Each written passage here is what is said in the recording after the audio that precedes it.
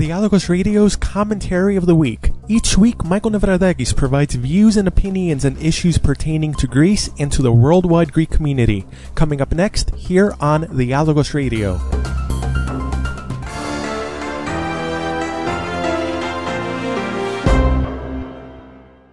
On January 7th, while the world's attention was focused on the tragic events unfolding in Paris, another very significant and potentially very dangerous story was unfolding in Europe without garnering much media attention at all. On that day, the European Union, after a very long period of almost total secrecy, finally publicized documents pertaining to the Transatlantic Trade and Investment Partnership, or TTIP, which is currently being negotiated between the European Union and the United States. If you have not heard anything about these negotiations, you are not alone, as they have been conducted in almost total secrecy and have received extremely minimal coverage by the Greek and international media. And of course, these documents were first made public on the 7th of January under the very large shadow that was cast by the events unfolding in France. Was this simply a coincidence? That's for you to decide, but it is important to remember the words of Henry Kissinger, who once uttered, "Never let a serious crisis go to waste."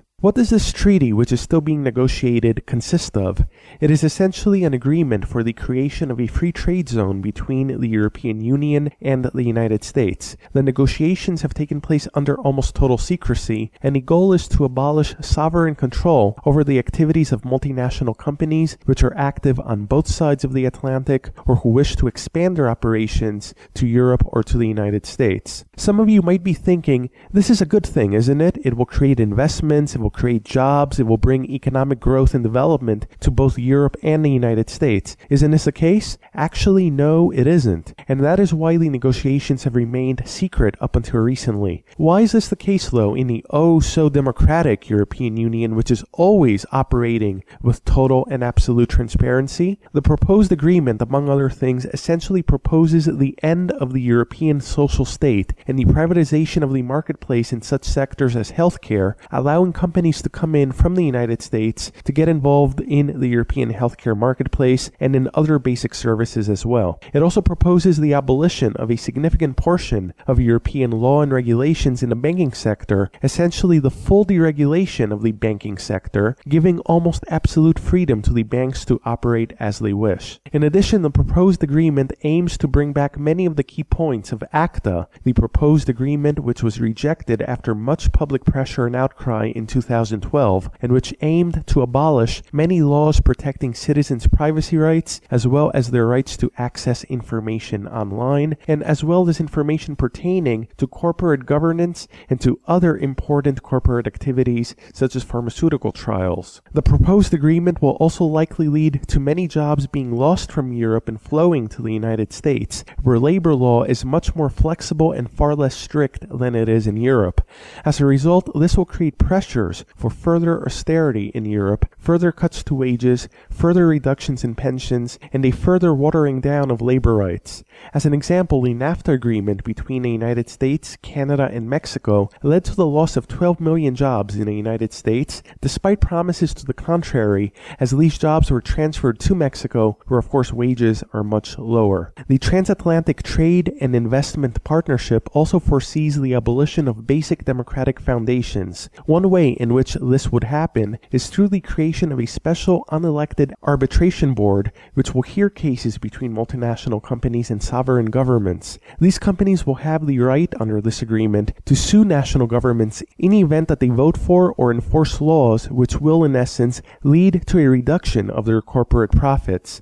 In other words, a non-elected, non-democratic arbitration board separate from any national justice system will bypass national governments and courts and will have the sole right to decide whether so-called corporate rights have been violated. One final important aspect of this proposed agreement has to do with the abolition of European laws pertaining to food safety and to the use of genetically modified products in food, as European law would be tailored to be similar to the laws in place in the United States, where 70% of food products contain GMO ingredients. We've already seen Europe take a first and significant step in this direction, as recently the European Parliament passed a measure which would allow European Union member states to decide on their own whether to permit GMO products and crops or not. This measure, by the way, had the full support of the current Greek government. All of this, of course, is not being reported in most of the Greek and international press, but these developments do lead me to pose the following questions as well. As the party that is favored to win the upcoming elections in Greece, what are Syriza's positions regarding the transatlantic trade and investment partnership?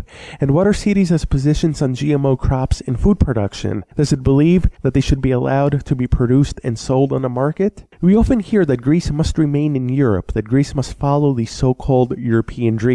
But what is this European dream that the government, that the media, and that Syriza, which is trying to prove that it is more pro-European than those who are pro-European, keep touting? Is it the European dream which has led to the Dublin II agreement, which has tied the hands of Greece and of millions of immigrants who have ended up in the country after fleeing war and poverty in the Middle East and Africa, leaving them in a legal limbo where they can't work, can't live, and can't leave? Is it the European dream which led to the closure of Greece's Olympic Airways and the creation of a private aviation monopoly in Greece, where it now costs over 200 euros to fly a round trip to small Greek islands? Is it the European dream which led now to the shutdown of Cyprus Airways because it was receiving state support, while at the same time that Turkey, which is not in the EU and not in the Euro, is able to provide support to Turkish Airlines, which has taken a leading position in the global aviation market? Is this the European dream that we are speaking of? In closing, I wanted to also make reference to a recent survey released by Gallup International, a pan-European survey which is conducted at the end of each year, but which was not reported by any of the Greek media outlets. What does this survey, which was conducted at the end of 2014, reveal?